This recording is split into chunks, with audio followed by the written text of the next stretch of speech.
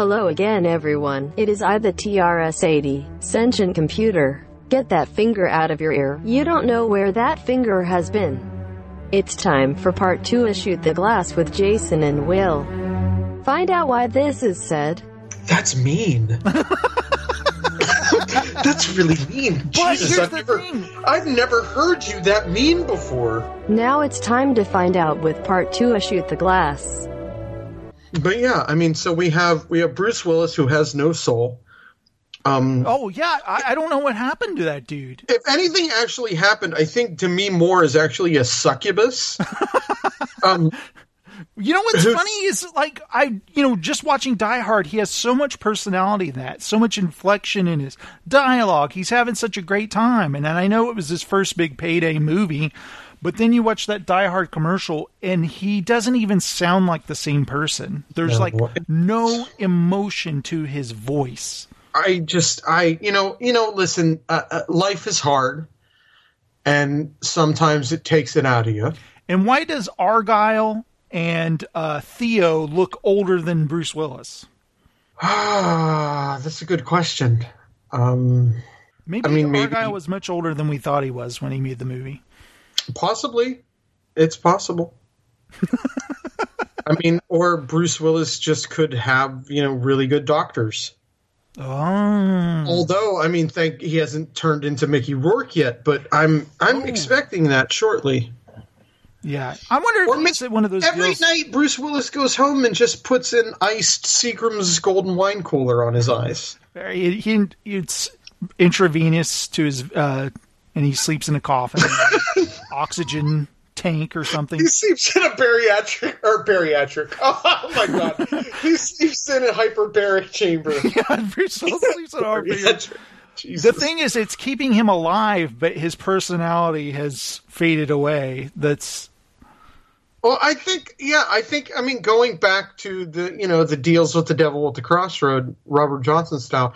I think there's a number of actors that I think that's what happens. Very Spawn-like.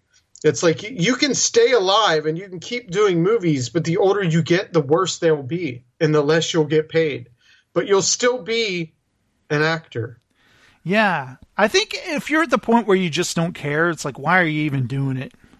At this point, he's basically doing Golan and Globus films. Yeah.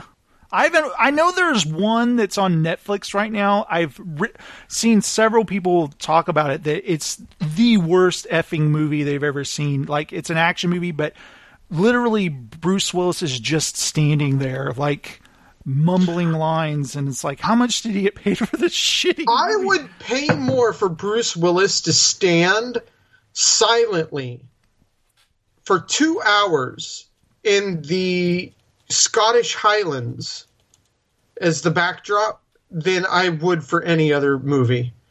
I would pay $100.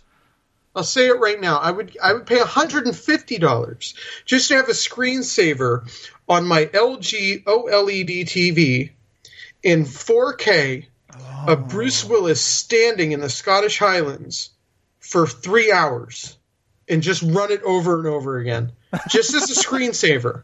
The movie's called Hard Kill. Hard Kill. Oh, God, that reminds me of, Mystery Science Theater 3000 with Space Mutiny. Beef hard chunk. Yeah, it's, so generic. Guys, we got to come up with a name for this movie. He's been in Die Hard. He's been in Die Hard 2. The Last Boy Scout. Which I watched the other day, and it's still good, but it does not hold up well. What else has he been in? Die Hard 3? Die Hard with a Vengeance? The Fifth Element? Die Hard 4.0? That last Die Hard was so bad. That was the beginning of the end for Bruce Willis. Well, wasn't that the Len Wiseman one? No. That was the fourth one. Oh, the God. Fifth one was the one that was just... Well, you know what? I'm not going to blame Bruce Willis for that. I just think at this point, that's what happened. He worked with Len Wiseman. That's it. That movie's watchable, though. The fifth one is not. Listen, it can be watchable. It's the fact that he was in close personal contact with Len Wiseman. His recent movies, he did a movie called Acts of Violence with Cole Hauser. Was it directed by Len Wiseman? I don't think we've heard of the director. He did Extraction with Kellen Lutz. I mean, listen, okay, just to tie back to my Len Wiseman theory, because I am evidence-based, what happened to Kate? What happened to Kate Beckinsale? I'm sure she's still working, you know. Len Wiseman. Len Wiseman. It all comes back to Len Wiseman. What happened to the Swamp Thing TV show we were supposed to get? One season it got canceled. Len Wiseman. Really? He had something to do with that? He was the executive producer. Boom. What happened to Sleepy Hollow, which was once a very good show? Yeah, that kind of went downhill. I wonder why. Len Wiseman. Oh! You know, it's been really hard not talking to you every week when I watch an episode of The Mandalorian. Oh my God. Oh my God. Can we just hold on a second? Oh my God. What, like this season? I mean, granted, the first season of The Mandalorian, that was so satisfying. Yeah. But then this season, we go full Dave Filoni, balls to the wall, like Legends canon, freaking awesome sauce. Did you ever think you would see a crate dragon on screen? No! Me neither. The moment it started, so it threw me at first, because I was like, crate dragons don't burrow under the ground. Right. At least they didn't in Star Wars Galaxies, and for me, that's canon. Apparently they do, written somewhere, but we just didn't know that. Good to know. But then to have Timothy Oliphant, and I mean, it was just such a beautiful episode, like a very hang 'em high. It was Jaws crossed with a Western. Yeah, it was so great. And, just to see the Jawas working together. The Sand People talking and communicating. Oh, yeah, it was the Sand People, not the Jawas. Sorry. My slip up. The Sand People working together with humans. Yeah, it was such a great episode. And then, what else was there? What else was really good this season? Oh, they resurrected the one character that was absolutely terrible in one of the most horrendous episodes of the first season. Well, not resurrected, but brought back Bill Burr, who was really good in that episode. Oh, yeah, he was. He was done well. And I was going to say the Crate Pearl was the... Oh, my God. Oh, man. God, that was beautiful. The moment that Crate Pearl was held up, I was just flashing back. It was like, I just remember going out and it was just me and you, and there was no way in hell we were going to take down at least an actual crate dragon by ourselves. Juniors, we had juniors were no problem. A little hard, but we were fine with it.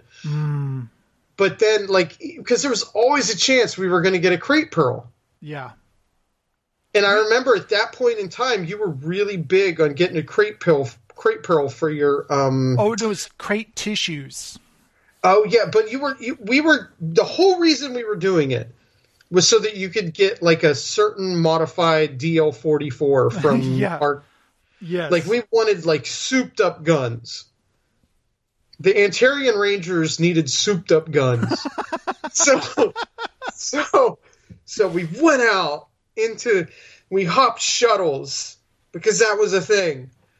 They didn't take a shuttle to basically Crate Canyon. They didn't have any people that were smart enough to build right outside the canyon. Yeah, that wasn't until much later, and then it was super easy to go there.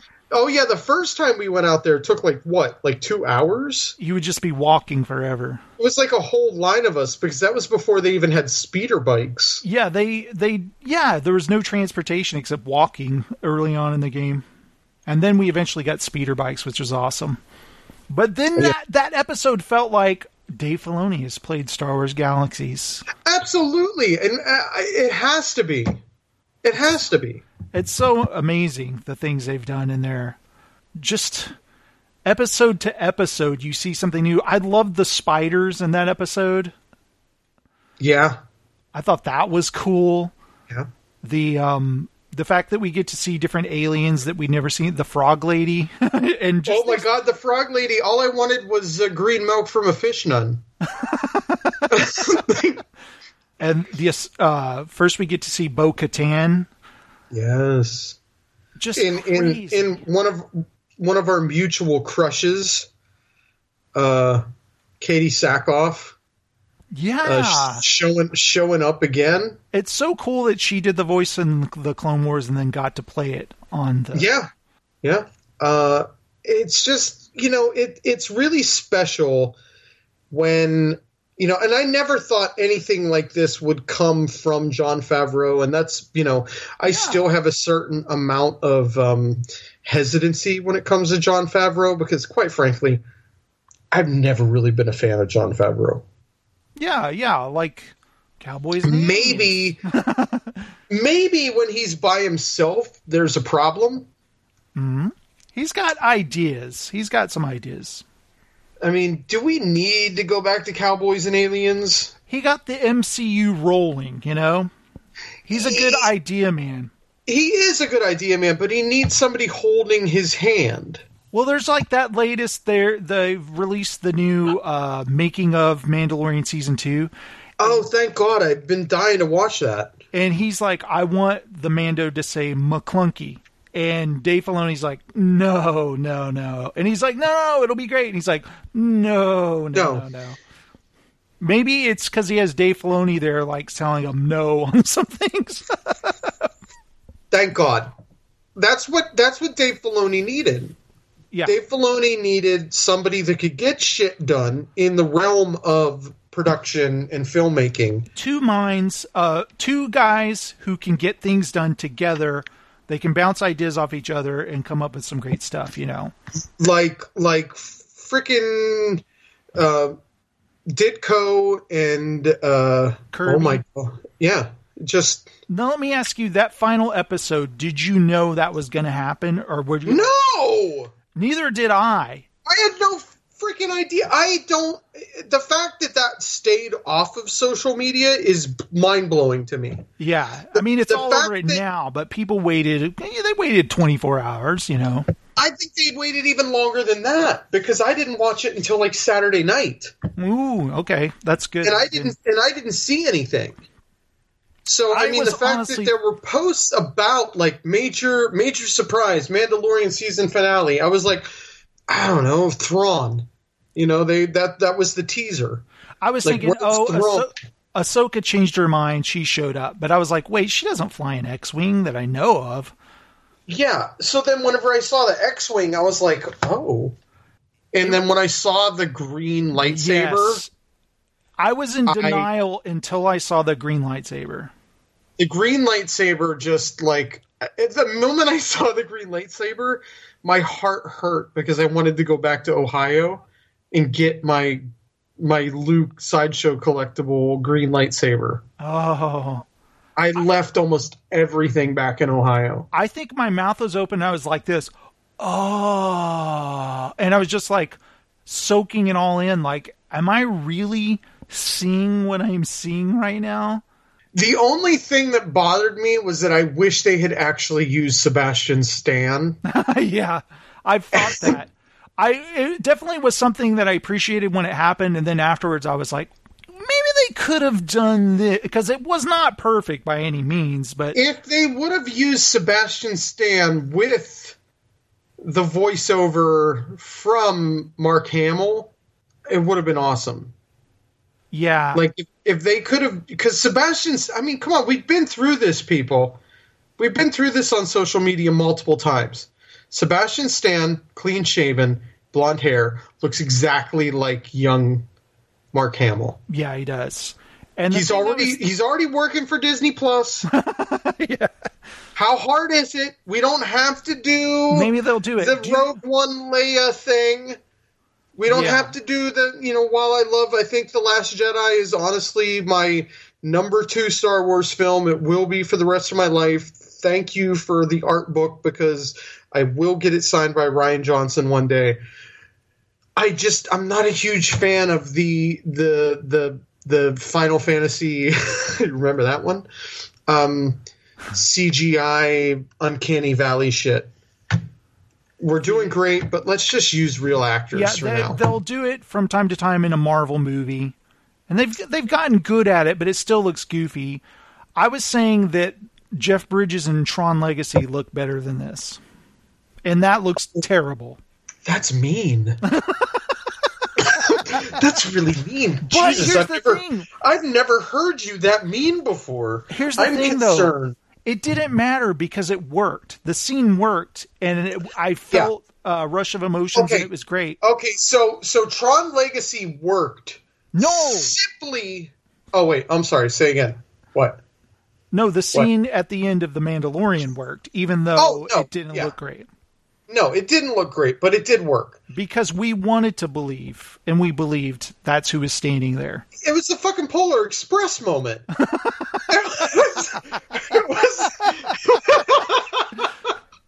was the end of Elf. I believe. Yeah. I believe in Christmas. I believe in Santa Claus. Oh my God, it's Luke. And he now has Grogu. So, what do you think of Grogu? Grogu seems like a pain in the ass. I love looking at Grogu. It's one of my favorite memes is the Werner Herzog saying, "I want to see the baby." Like it's just like, or that was my every Friday. I would come home from work and I'd be like, "Oh, there's a new Mandalorian." My favorite thing was him saying Grogu and him going, "Huh?" Like turning his head, like, "Huh?" Like. I think my favorite thing this season was the blue macaroon puke. Oh, yeah, that was great. But what about him trying to get Grogu to rewire something? He's like, no, take that wire, stick it into that wire, and he's just like, huh? It was cute, but I was flashing back to Guardians of the Galaxy Volume 2. Yeah, me too. So I was like, I liked it. It was cute. Who wins in that battle, Baby Groot or Baby Grogu? Oh, Baby Grogu would kick Groot's ass. Groot would have to be a seedling again. Yeah. And nobody wants that.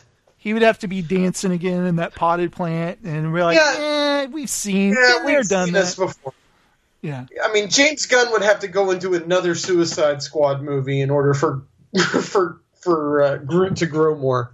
James Gunn would have to pull I said something 15 years ago, even though I've evolved as a human being, Disney's going to make a knee-jerk reaction and fire me, so I'll go work for DC, and then, it's fine now? Okay, I'm back with Marvel. Thanks, bye! It was just like, out of breath. Yeah, the knee-jerk world of, policy and action of, you did something 10 years ago. You didn't evolve. You apologized and made a really, solid apology that covered all the bases, but we're Disney. So I'm sorry, but you're just going to have to take some time off. Meanwhile, I go to Disney World for my 40th birthday. Yeah, I saw that. Go to Galaxy's Edge, which is beautiful. I've never thought I would be walking through a world of Star Wars and paying $8 for blue milk and green milk, which are fucking terrible. Oh. Really bad. Just awful. And they're frozen. So it's a frozen drink that gives you brain freeze. And just the world itself is wonderful.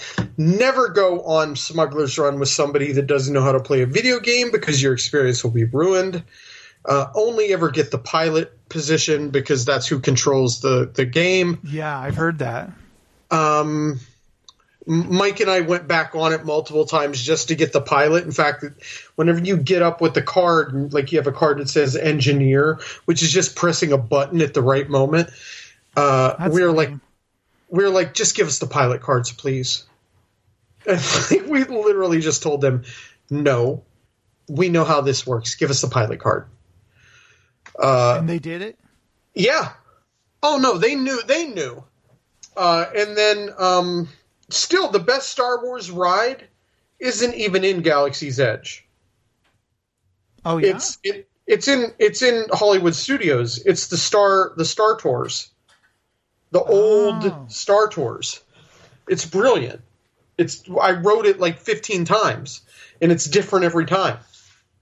Did you make a lightsaber? I did. That's what I want to do. That was not worth $200. Are the ones you can buy in a store better made? Yes. Yeah. I still have it in my closet. Sure. It was fun. The building itself. I mean, it's Disney, so there's a lot of really cool things, and they do it well. But also, what I was going back to with the Disney problematic quality is like they're going to fire James Gunn. But also, when you walk through Disney, I have never seen so many freaking references to Song of the South in my life. I forgot about Song of the South. Yeah, it's not even available. And then I went to Disney World. They're not shying away from that. Well, they are on Disney Plus, though, aren't they? Yeah, they are. But also, like, just like the old problematic, like the park is very like bubbled compared to the media conglomeration that is Disney. I think that's the thing I was most shocked by, was how much like problematic shit was actually in the park as opposed to presented to the masses. What's a famous song from Song of the South? Is Zippity Doodah on that, or? Yes, Zippity Doodah is the song. Oh, okay. Yeah, I mean, that's the song. And, I mean, Song of the South is still up everywhere. But, I mean, it's not just Song of the South. There's a lot of other things in the park where I was just like, really? Like the World War II stuff. But it's just, they celebrate the history of the park. But also, I was just like, really? Like, and plus, nobody wants to walk 15 miles a day. Nobody wants to do that. I certainly don't want to do that ever again. Do you feel like it was worth it going? Absolutely. I don't know if I would go back, but it was worth it. Did you like make a budget and went way over it immediately? Oh God, yes. Yeah, that's what I figured. Yeah, I went like $1,200 over budget. Oh my God. It's $8 for a bottle of water. And it was 98 degrees and 100% humidity in Florida. Wow. It was like I felt trapped. Yeah. It's like, you will spend this money or you will die. What about the cantina? That was pretty cool. The cantina was so cool. It was really cool. It's like cool, but you're going to be in debt forever after going, kind of a thing. The cantina really wasn't that bad. Luckily, we were able to get in very easily because Mike's wife, my friend Erica, is incredibly insistent.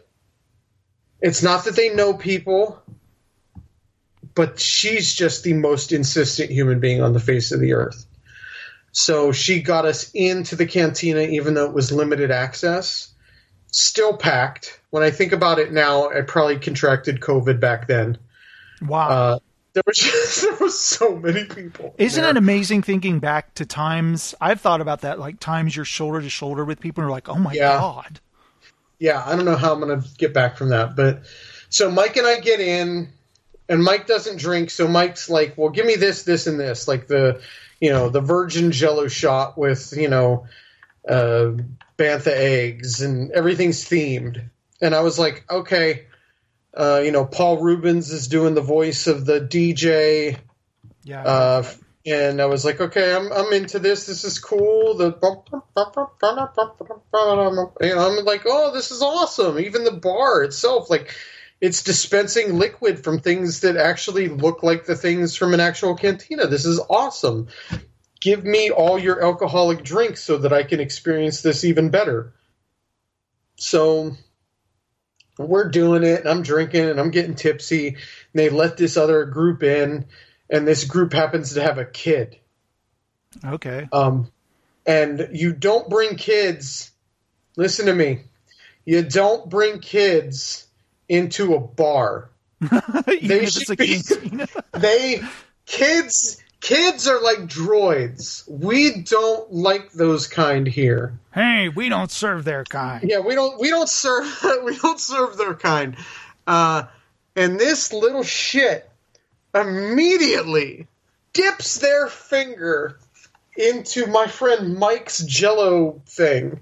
What? Yeah! This kid, like, jumps up because we're standing at, like, a standing table.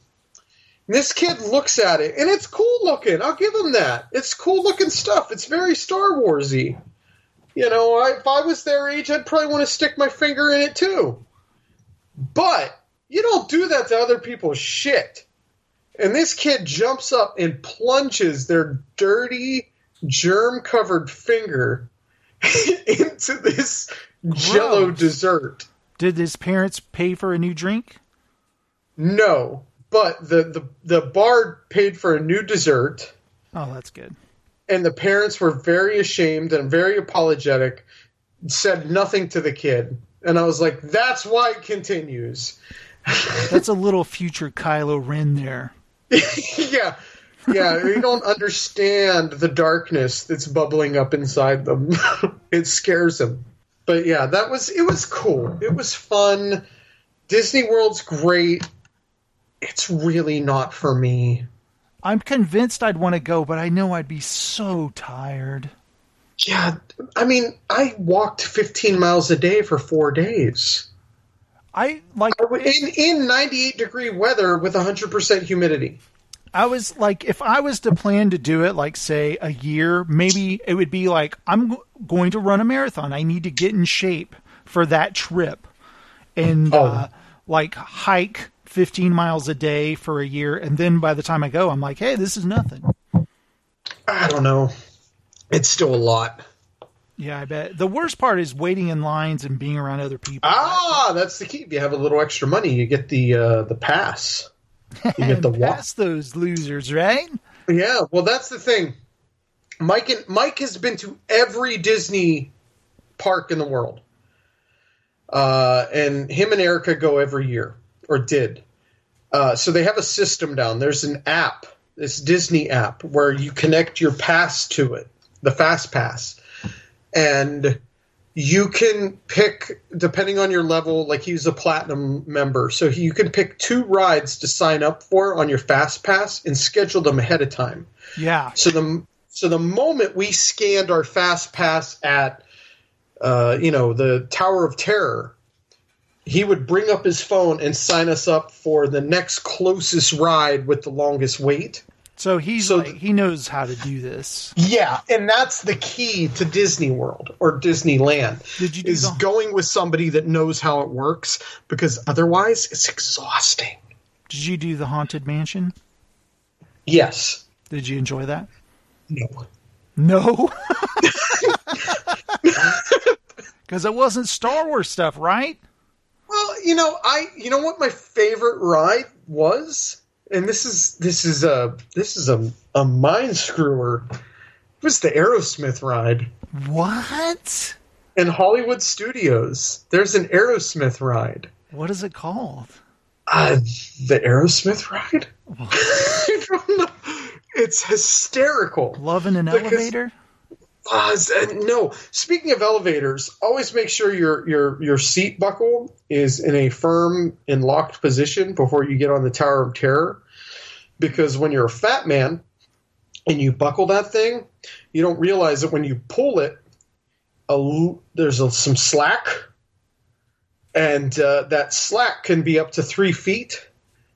And when the ride drops you for the first time, you nearly fly out of the actual ride itself. Wow. And that happened to me. That sounds scary.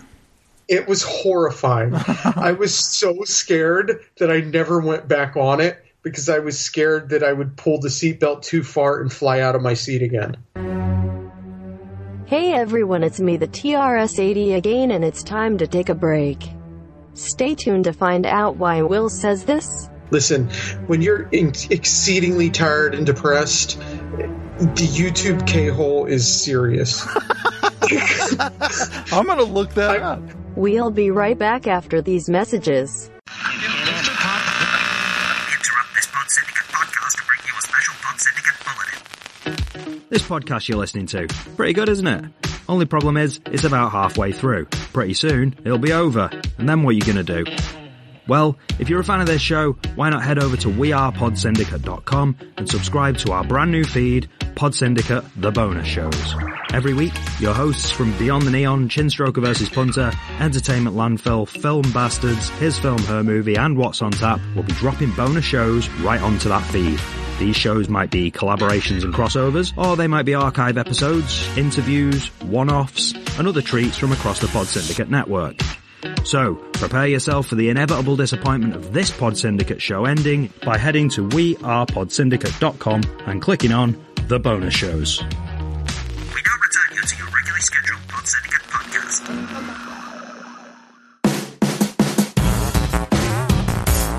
Are you a craft beer junkie? Do you eagerly anticipate the freshest IPA release from your local craft brewer? Do you check in every beer you've ever had on Untappd? Do you know the difference between a Belgian triple and a Berliner Weisse? Then do we have a podcast for you? What's Untappd podcast gives you beer reviews, interviews with brewers, behind the scenes access to beer festivals, games, and more. Whether you're a craft beer junkie or new to the world of craft brewing, What's Untappd podcast is something for you. Check us out online, iTunes, Spotify, YouTube, and now wearepodsyndicate.com. And as always, keep drinking, you dum-dums.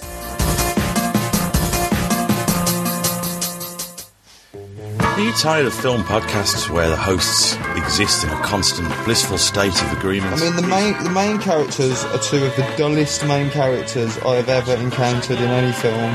Well, you're in luck.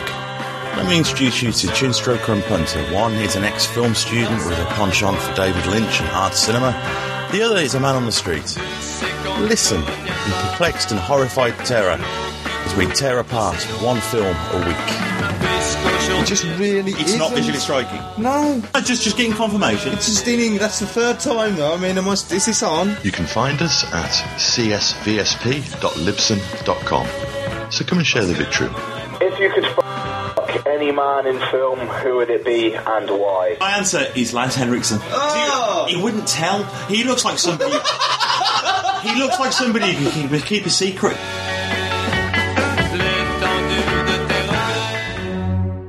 And we're back, Mortar Forkers, with episode 2 of Shoot the Glass.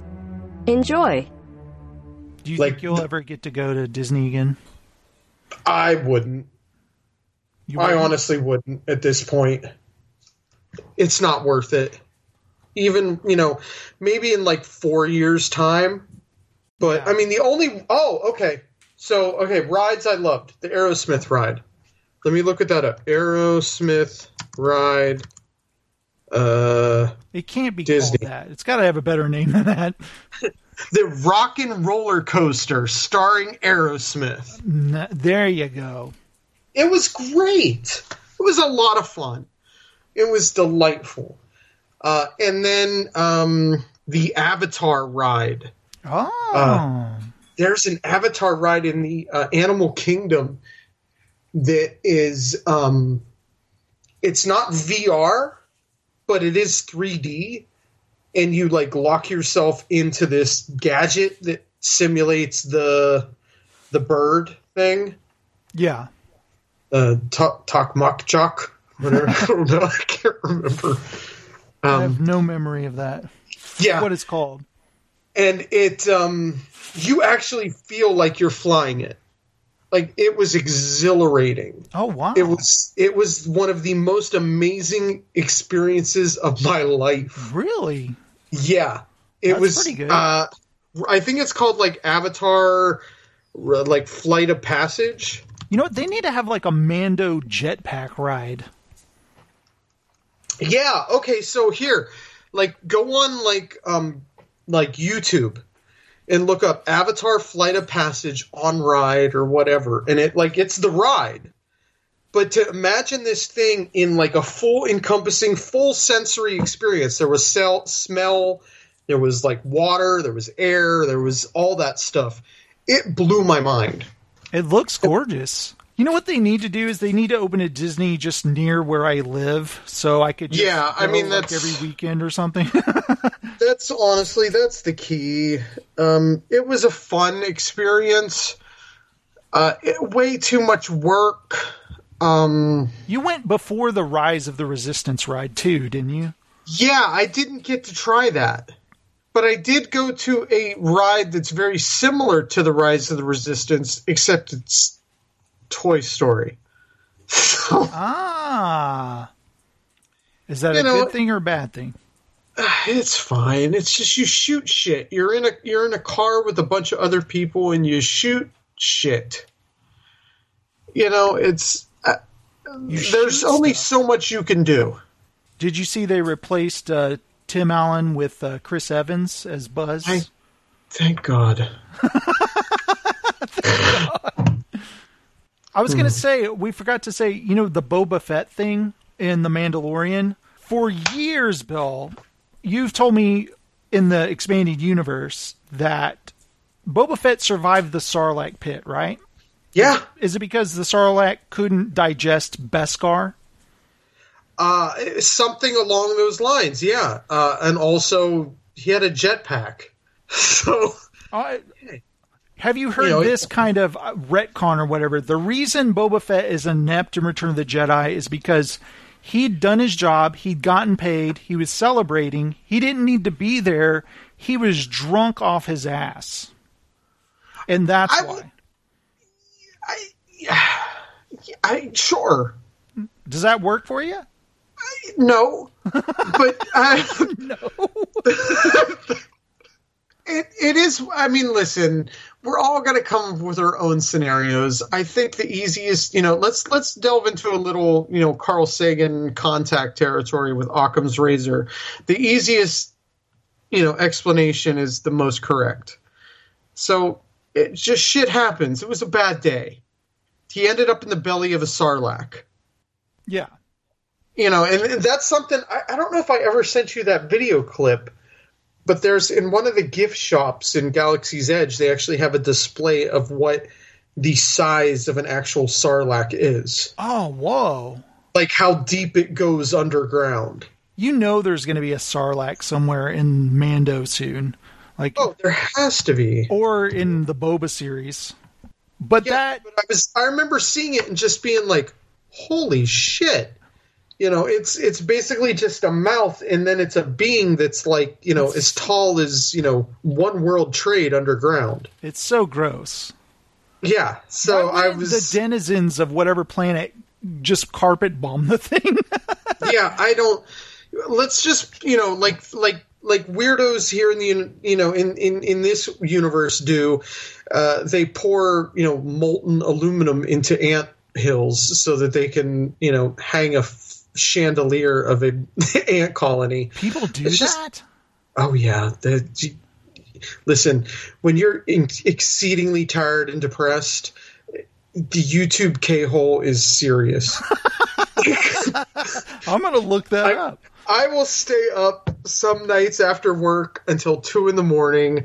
just looking at people pour molten aluminum into anthills. That's crazy. And then dig it out of the ground. That's a thing. So why not do that to a Sarlacc pit? Yeah, I would do that. Yeah, let's just, come on. But yeah, I don't, listen, Boba Fett, he's Boba Fett. I mean, honestly, he's a clone. He's not in action, he's a clone. He's a dummy. He's a clone of his dad. Yeah, he's a clone of his dad. He's never going to be able to live that down because he's too misogynistic. He's got a lot of father loss issues. I love that scene with Bo-Katan where she basically tells him what's up. Yeah. Where she says, I've heard your voice 1,000 times. That was brilliant. And there was such a great way to kind of like retcon the prequels. Yeah. I do love the knee darts. I wish I had knee darts. And the backpack missile was pretty sweet. We got to see that twice in the season. Yeah, that was we'd always wanted to see it. I mean, the Kenner toys, it was really disappointing. Yeah, that action figure. And did you love, I know it was in the first season, they brought in the Stormtrooper transport toy where they stand in the little sections. Yes. That was so hilarious. I am so thankful for what they've been able to give us so far. Disney, honestly, Disney scares me. Yeah, it does scare me because they're evil. And they have things you love, and they own them. I mean, so far it's been okay. But I'm just kind of waiting for the switch over. Do you remember the name of our guild when we started the Old Republic game? The Old Republic game? Yeah, the one by BioWare. It was their new MMO. I can't remember it at all. It was Star Wars: The Old Republic. I remember the game. I remember starting on the planet, the Typhoid Mary planet. Well, you and I created a guild to go because when we played Star Wars Galaxies, we were the Antarian Rangers. So what were we before the Antarian Rangers, though? The 8 Home Theater Forum. But when we started up on the Star Wars: The Old Republic, we called our guild Rangers of the Old Republic. No. And when I saw they created a new show that's coming out called Rangers of the New Republic, something broke in my brain. I think you need to get paid for that. It freaked me out. I think, yeah. I would Dave Filoni's like, I got you guys. You know what's funny is I think we should demand a Star Wars series. I think so. You know what happens when you demand a Star Wars series? You end up with something called Star Wars Detours that never gets to see the light of day. Yeah. Which is hilarious, just to call back to the George Lucas talk show, which more people should really be watching, even just the standalone shows. It's not the UCB stage show, which was amazing. It's an entirely different incarnation, still amazing. Connor Ratliff, Patrick Courtnar, and Griffin Newman are doing a great job online. But people should give that a watch just to get an idea of what's going on. But just the whole idea of the way that stuff works is kind of called into play. The entire shows. Huh. Like, it's just like, because he plays, like Connor Ratliff does, he's retired filmmaker George Lucas. So people, like, one of the old things that they would do at the show was people would bring original copies, like the CBS Fox copies of Star Wars on VHS, the theatrical cuts. Uh-huh. They would bring them, and he would destroy them on stage because they were unfinished. Oh, my God. Did they know he was going to do that? Oh, yeah. It was just part of the bit. That was the thing. In fact, this most recent marathon that they did for Feeding America, he did it again. Like, he just takes the VHS tape and just starts destroying it. That's funny. Yeah, so it's kind of cool the way that stuff works. That reminds me a lot of something that I would never be able to do, but something that I would think that we would do in the realm of Star Wars. But yeah, I think you should get paid for Star Wars Rangers of the New Republic. Me too. I think you need to submit is there a grievance form on the Disney Plus site? I'm going to look for it. But did you see that the guy who wrote Splinter of the Mind's Eye? Shit, who was that guy? God, why am I blanking on his name? I know his name. I could usually pull this right from my memory. Well, it just shows how out of sorts we are. We haven't been doing this every week for the past 3 years. Alan Dean Foster. Shit, didn't he write? He wrote the adaptation for The Abyss too, right? Or something like that. That was Orson Scott Card, but Alan Dean Foster. Alan Dean Foster wrote the novelization for Star Wars. He wrote Splinter of the Mind's Eye. He wrote The Force Awakens, even. No. He wrote that novelization. He says since Disney has bought Star Wars, he has not received any royalties, and he's trying to get his money, and they have not paid him. It's bullshit. Wow. Pay Alan Dean Foster. You guys have plenty of money. I think Entertainment Landfill should tag the George Lucas Talk Show on Twitter and request that. The Alan Dean Foster. They need to have fake Alan Dean Foster on his show. Yeah, I think that would be brilliant. That's so appropriate. This guy has written a lot of books. That's amazing. That's so sad. He's written a ton of Star Trek books too. Really? So I mean, he's not an either or sort of person. No, he also wrote the novelizations for Alien, Aliens, Alien 3, Alien Covenant, and Alien Covenant Origins. He wrote the thing for Krull. Terminator Salvation, Dark Star, The Black Hole, Clash of the Titans, Outland, The Thing, The Last Starfighter, Starman. Wow. There's a novelization to Chronicles of Riddick? Holy shit! Why would anybody read that? I don't know, but... Listen, I love Riddick. I love me some Riddick. Chronicles of Riddick! Bill, I miss you, and I miss doing the show with you. I miss you too, my friend. I love you dearly. It's been great talking to you. You too. It's just... I think when priorities get mixed up, and life gets in the way, especially this. I mean, I never honestly thought I would experience the amount of things that I've experienced in the past, 3 or 4 years. Yeah. In total. Like, I think it's a lot for somebody that was isolated for so long. Those years that I spent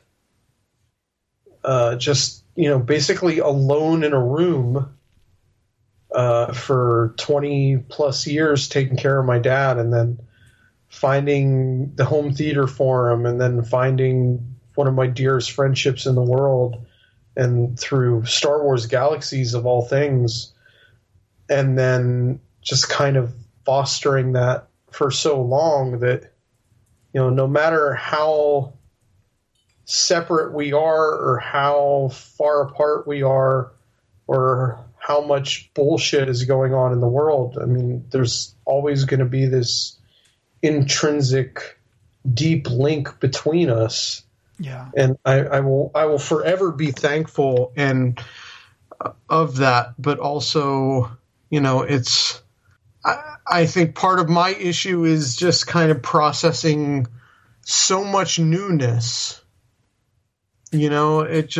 Most people got to experience their teens and 20s and 30s. And, I gave so much to my dad in the service of, being a good son, but then, finding the escape that I so desperately needed in our friendship and our world, and creating something and being proud of it and taking part of it and fostering a community around it was so special. And when you get slingshotted into so much newness of, your first real job in one of the biggest cities in the world, and, your first true relationship and your first true everything, that, the things that matter most to you kind of fall to the wayside in a way.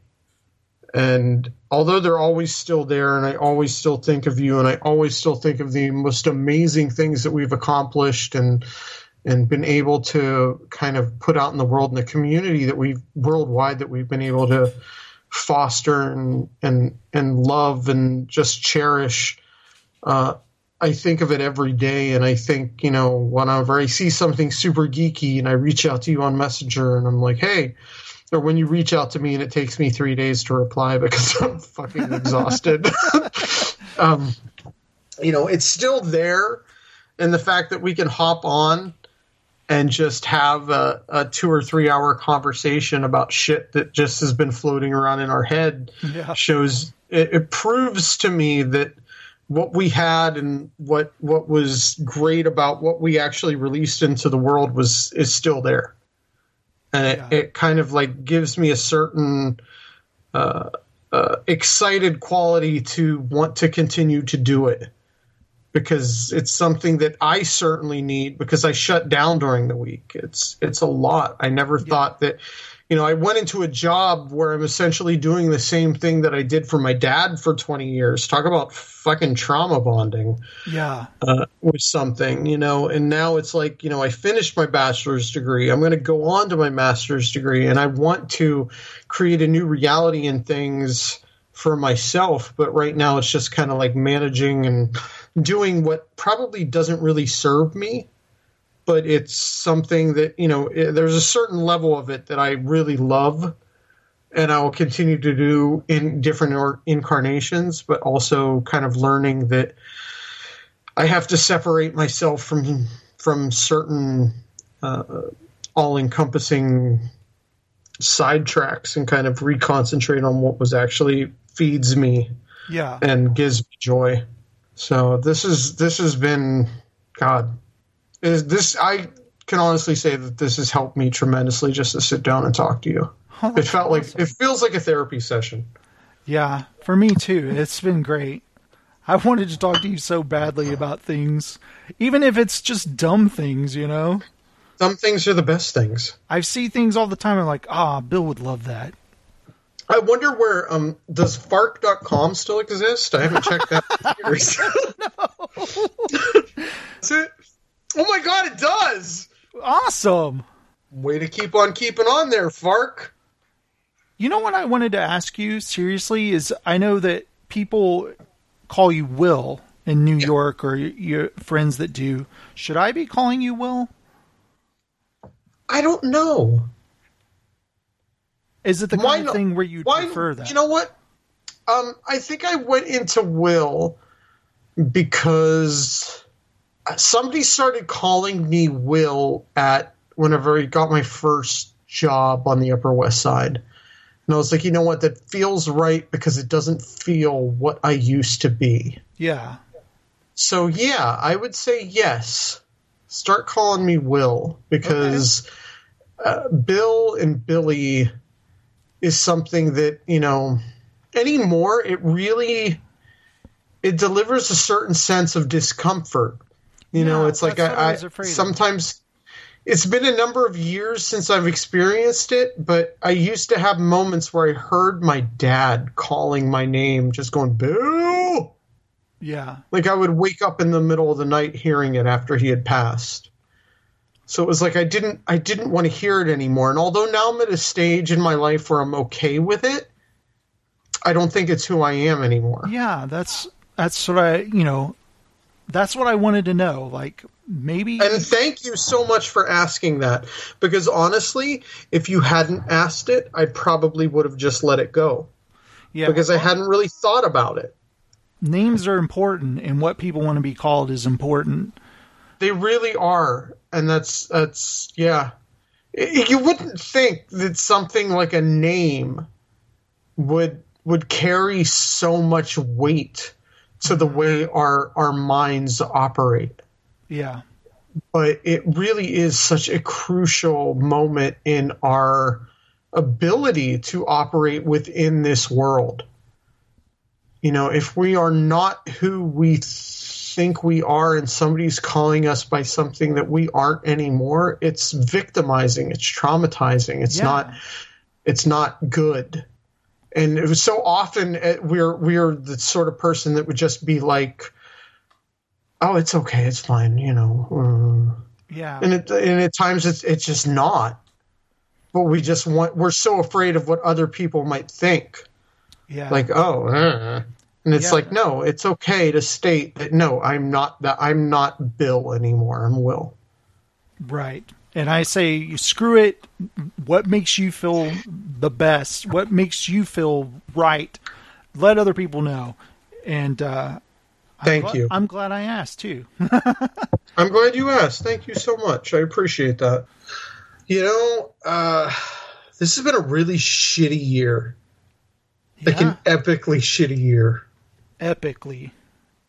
You know, when I talk about it, I start to get emotional. I apologize up front if I get a little teary and break up, but no society, no people should have to experience this much sorrow and this much separation and this much death. Yeah. And, you know, it's really my hope that although society at large, you know, in my very Nietzsche-esque quality, know that we will not learn from this, that this will continue, that, you know, in 50 years' time, there will be another virus that does this to us again. Yeah, let's not worry about that right now. Yeah, I know. I get, yeah. It gets very heavy for me to, you know, think that, you know, whenever I have to go into work every day and, you know, not see the same people that I saw for the past 2 years. It's like we shouldn't have to ever experience this ever again. And I get very angry at it. And I get very angry at just the way we think as human beings. And it makes me very sad and very dark and insular, and I pull away. Like, my weekends are the worst times for me. So the fact that you messaged me and said, hey, I got some time, and I fostered up the courage to say, yes, let's do it. I thank you for giving me that opportunity. I'm so glad you did.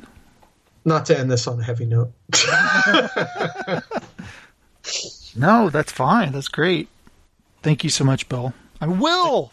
It's all right. It'll take some practice. Absolutely, it always does, and that's what in the moment you recognize it, it makes it fine. It is what it is.